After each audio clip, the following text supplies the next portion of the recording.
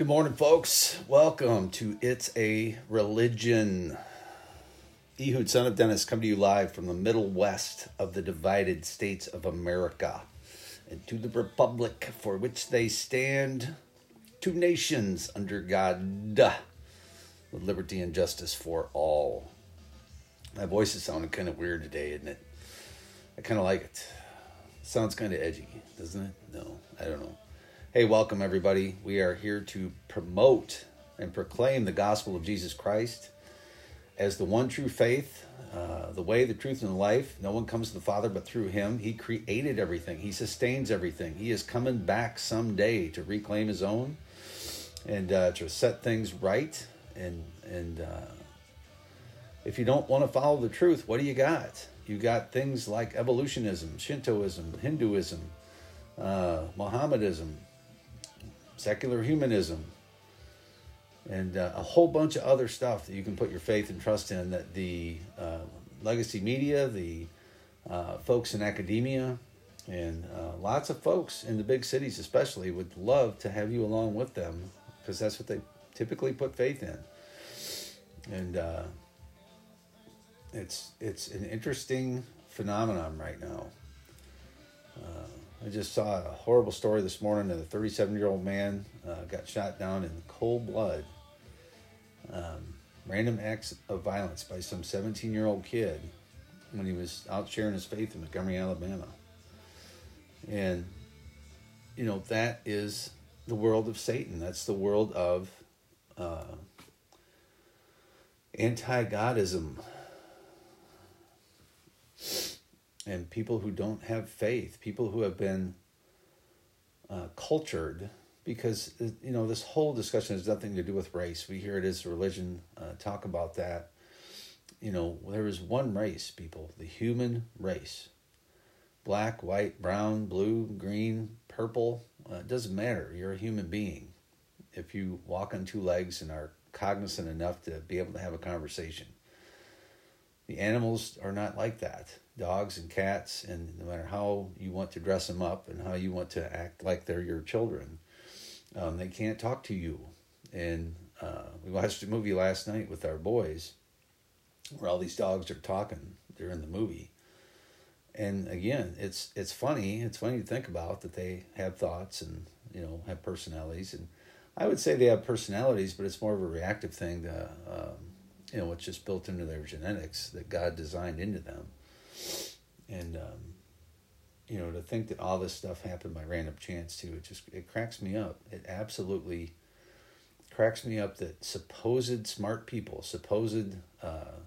really smart people, will stand there and tell you that we came from a bowl of soup millions of years ago, and actually think that makes sense, and yet say that this story that a higher being came and created all this.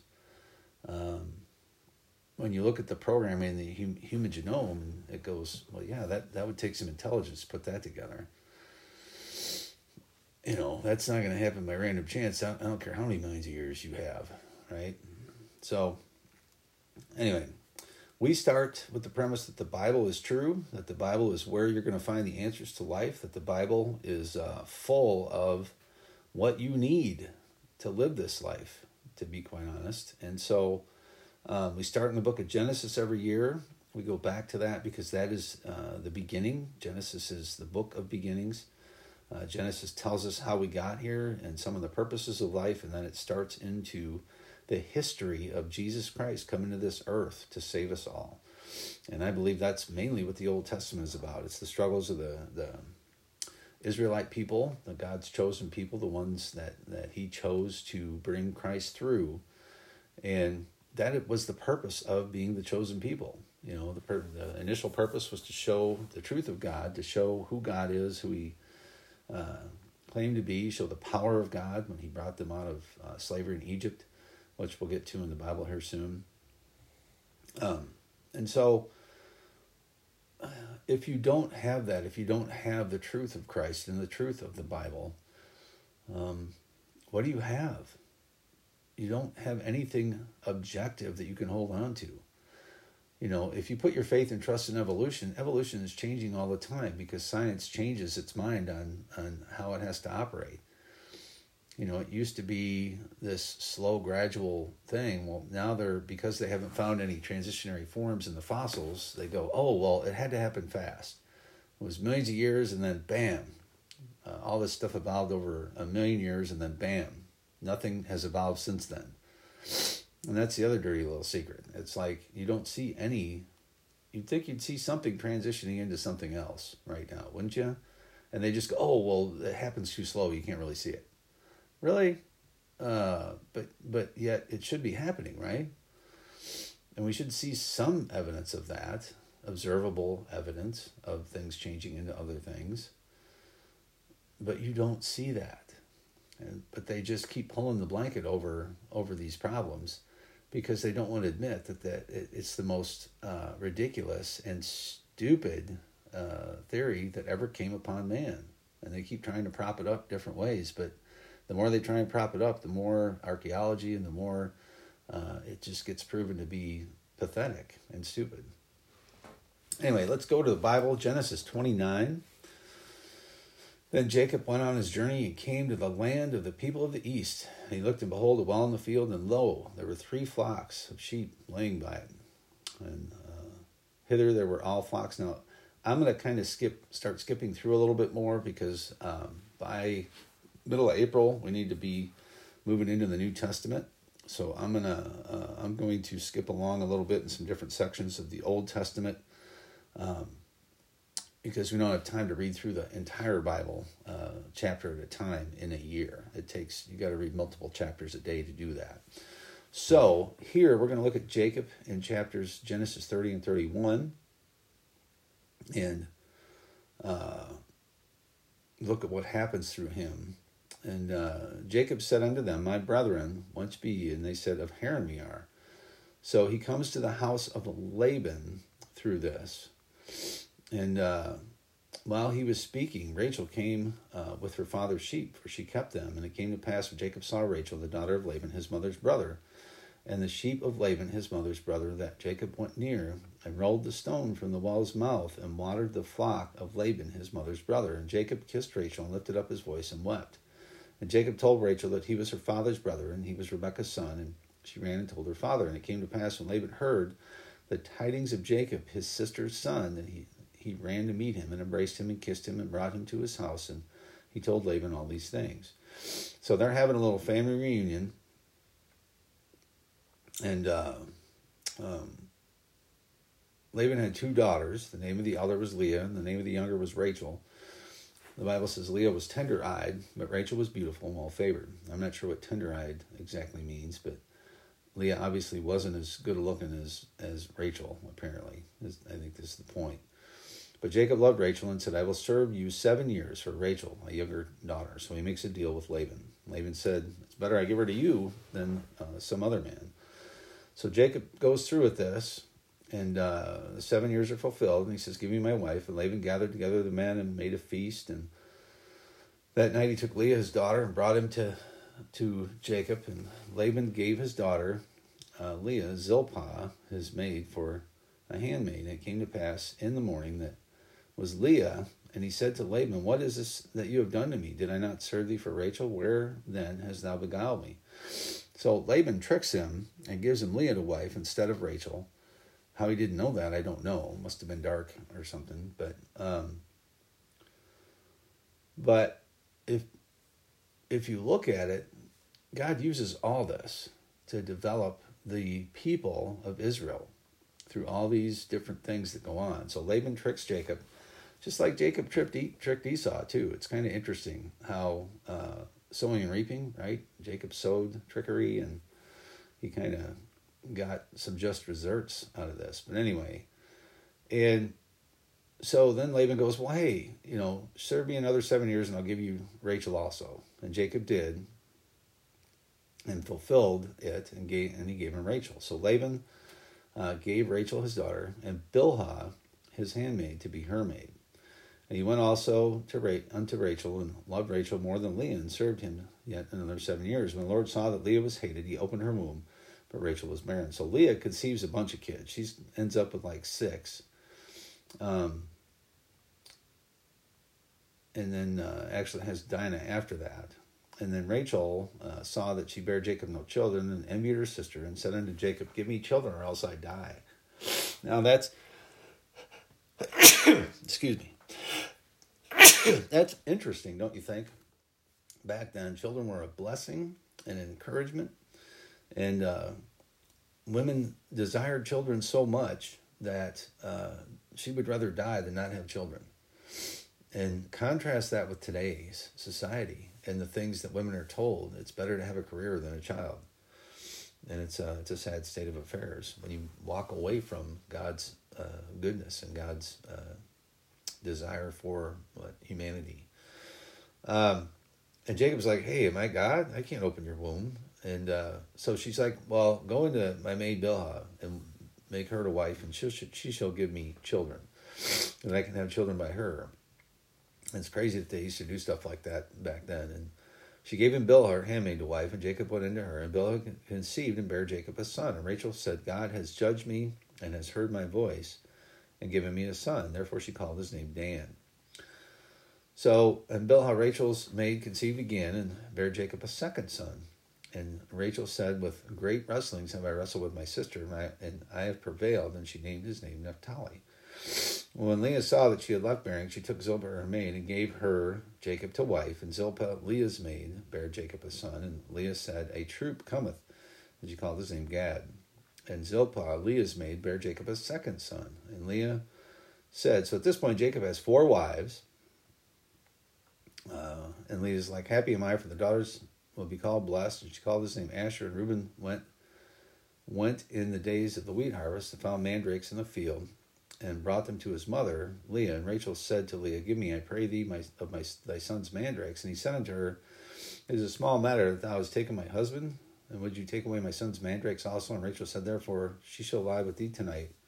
He shall lie with thee tonight for thy son's mandrakes. And I still don't understand the whole thing about the mandrakes.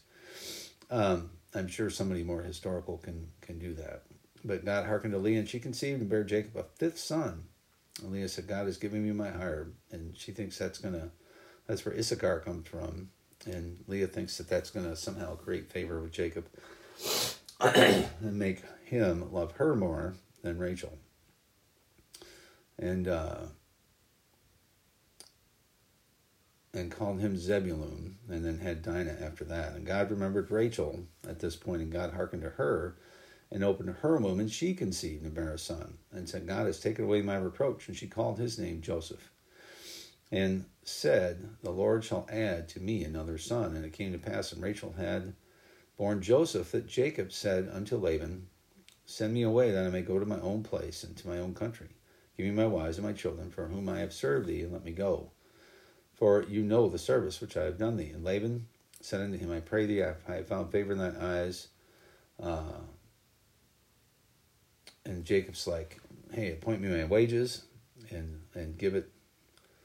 And for you didn't have much before I came, and now it is increased into a multitude. And the Lord has blessed thee since my coming, and now when shall I provide for my own house? And he said, what shall I give thee? And Jacob said, you shall not give me anything. If you will do this thing for me, I will again feed and keep thy flock. So they go into this deal. Laban says, behold, I would that it might be according to thy word. And Jacob said, hey, I'm going to do every one that is not speckled and spotted among the goats, and the brown among the sheep, that shall be counted stolen with me.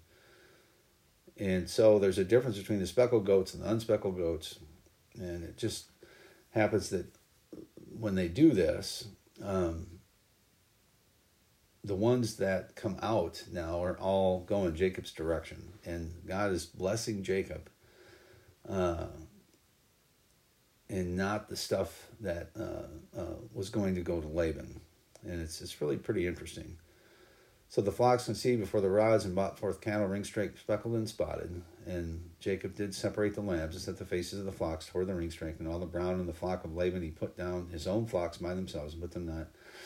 And it came to pass, whensoever the stronger cattle did conceive, that Jacob laid the rods before the eyes of the cattle in the gutters, and they might conceive among the rods. Which, again, I don't know all that, but...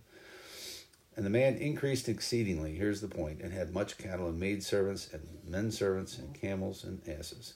So Jacob continues his progress in Laban's house, and Laban doesn't receive as much from that at this point. Maybe it's partly because he tricked Jacob into the whole Leah thing and all that. But again, this is the historical account of how Israel, the people group of Israel, came to being. You had Abraham, then you had Isaac, whereas Ishmael went off and created the Arabic community, and the Israeli community came through Isaac, and then Jacob. And Jacob has 12 sons that we're going to see what happens with them. And that's Genesis 29 and 30. And we'll get into 30 and probably 31 tomorrow. So, Lord, we thank you for your word. We thank you for your truth, Lord, that you bring forth on a daily basis on this show and just to folks all over the place who love you and praise you and worship you and know that you are the one true King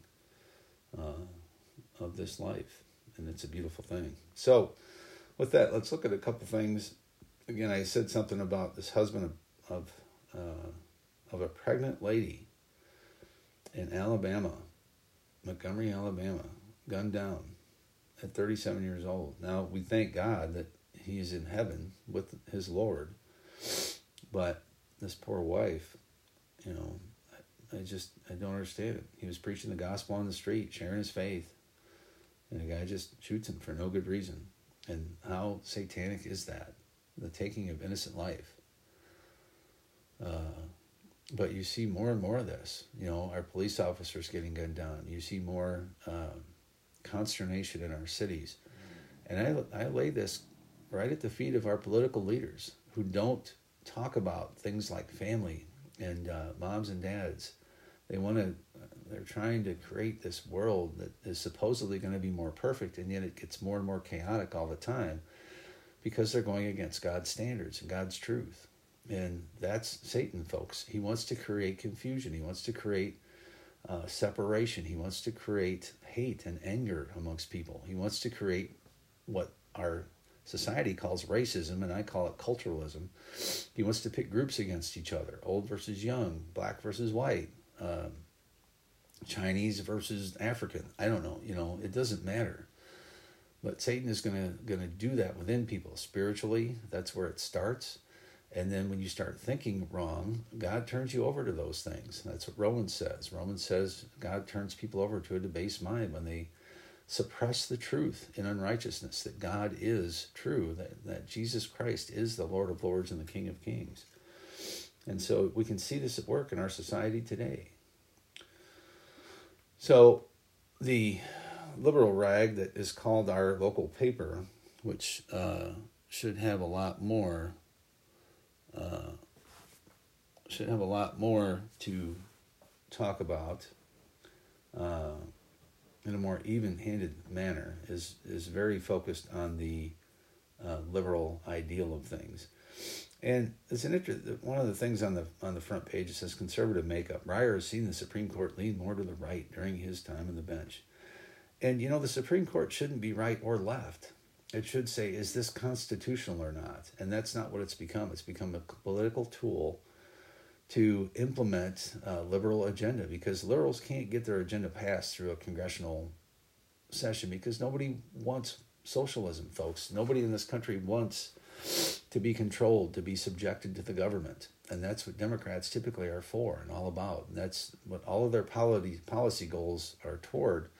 And they'll hide them all the time in different means. But typically that's what they're all about. And I believe it's satanic at its core. I believe most of the people in the Democrat Party are faithless folks that do not want what's best for families in this country.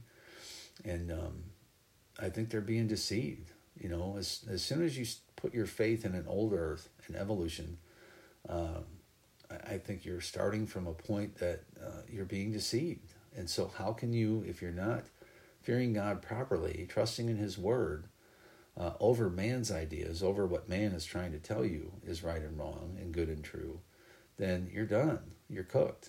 It's over. You know. So a court, the Supreme Court, should not be. We shouldn't know the political attributes of these things, right? We shouldn't know what that is at all. So, I don't know how you get around that at this point. I think it's just a hard situation. So, because our media is just going to promote that all over the place, and then, it's not going to help our society. So our society needs Christ, and it always has, and it always will. One last thing I will encourage folks with: European Freedom Convoy. This is hilarious. We will converge on Brussels as a united Europe. So you've got all these convoys: the Canadian convoy, Europe convoy. There's going to be a U.S. convoy.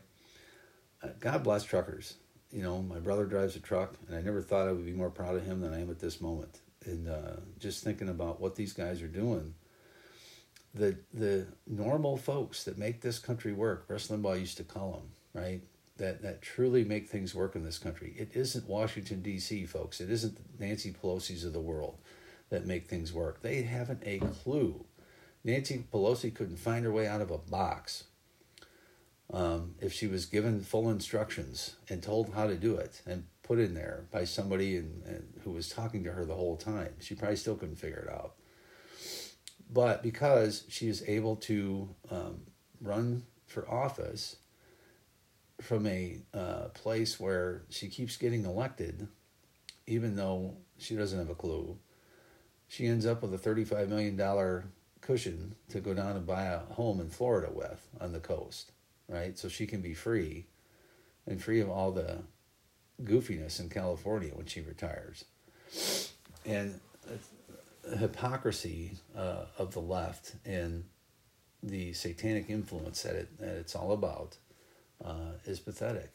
But I just love that these truckers and these guys are putting this together to show, look, we are about freedom, folks. We don't want to be subjects of your government. We don't want to be told we have to shelter in place. We don't want to be told that our business has to shut down. We don't want to be told to have to wear a mask for the rest of our lives because some germ might get us. You know what? I mean, life is full of risks. That's what freedom is all about. You can't have, as Ben Franklin said, both freedom and security. If you trade in freedom for security, you don't deserve either. And you're not going to get either because you're not going to be secure. The government cannot secure you to the level that they say that they can, and it's a joke. So that's the battle that we're in today. I believe it's satanic at its core. And people may think I'm crazy for that, but that's okay. It doesn't bother me. So I'm going to go watch a Bible show with my son, and we'll call it a day. So I thank you for stopping by, and we will catch you tomorrow.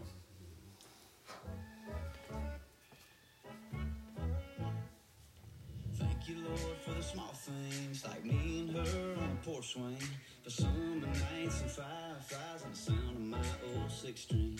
Blessings on blessings on blessings on blessings. If I still got breath in these lungs, then that's all I need to get down on my knees and be thankful for all that He's done.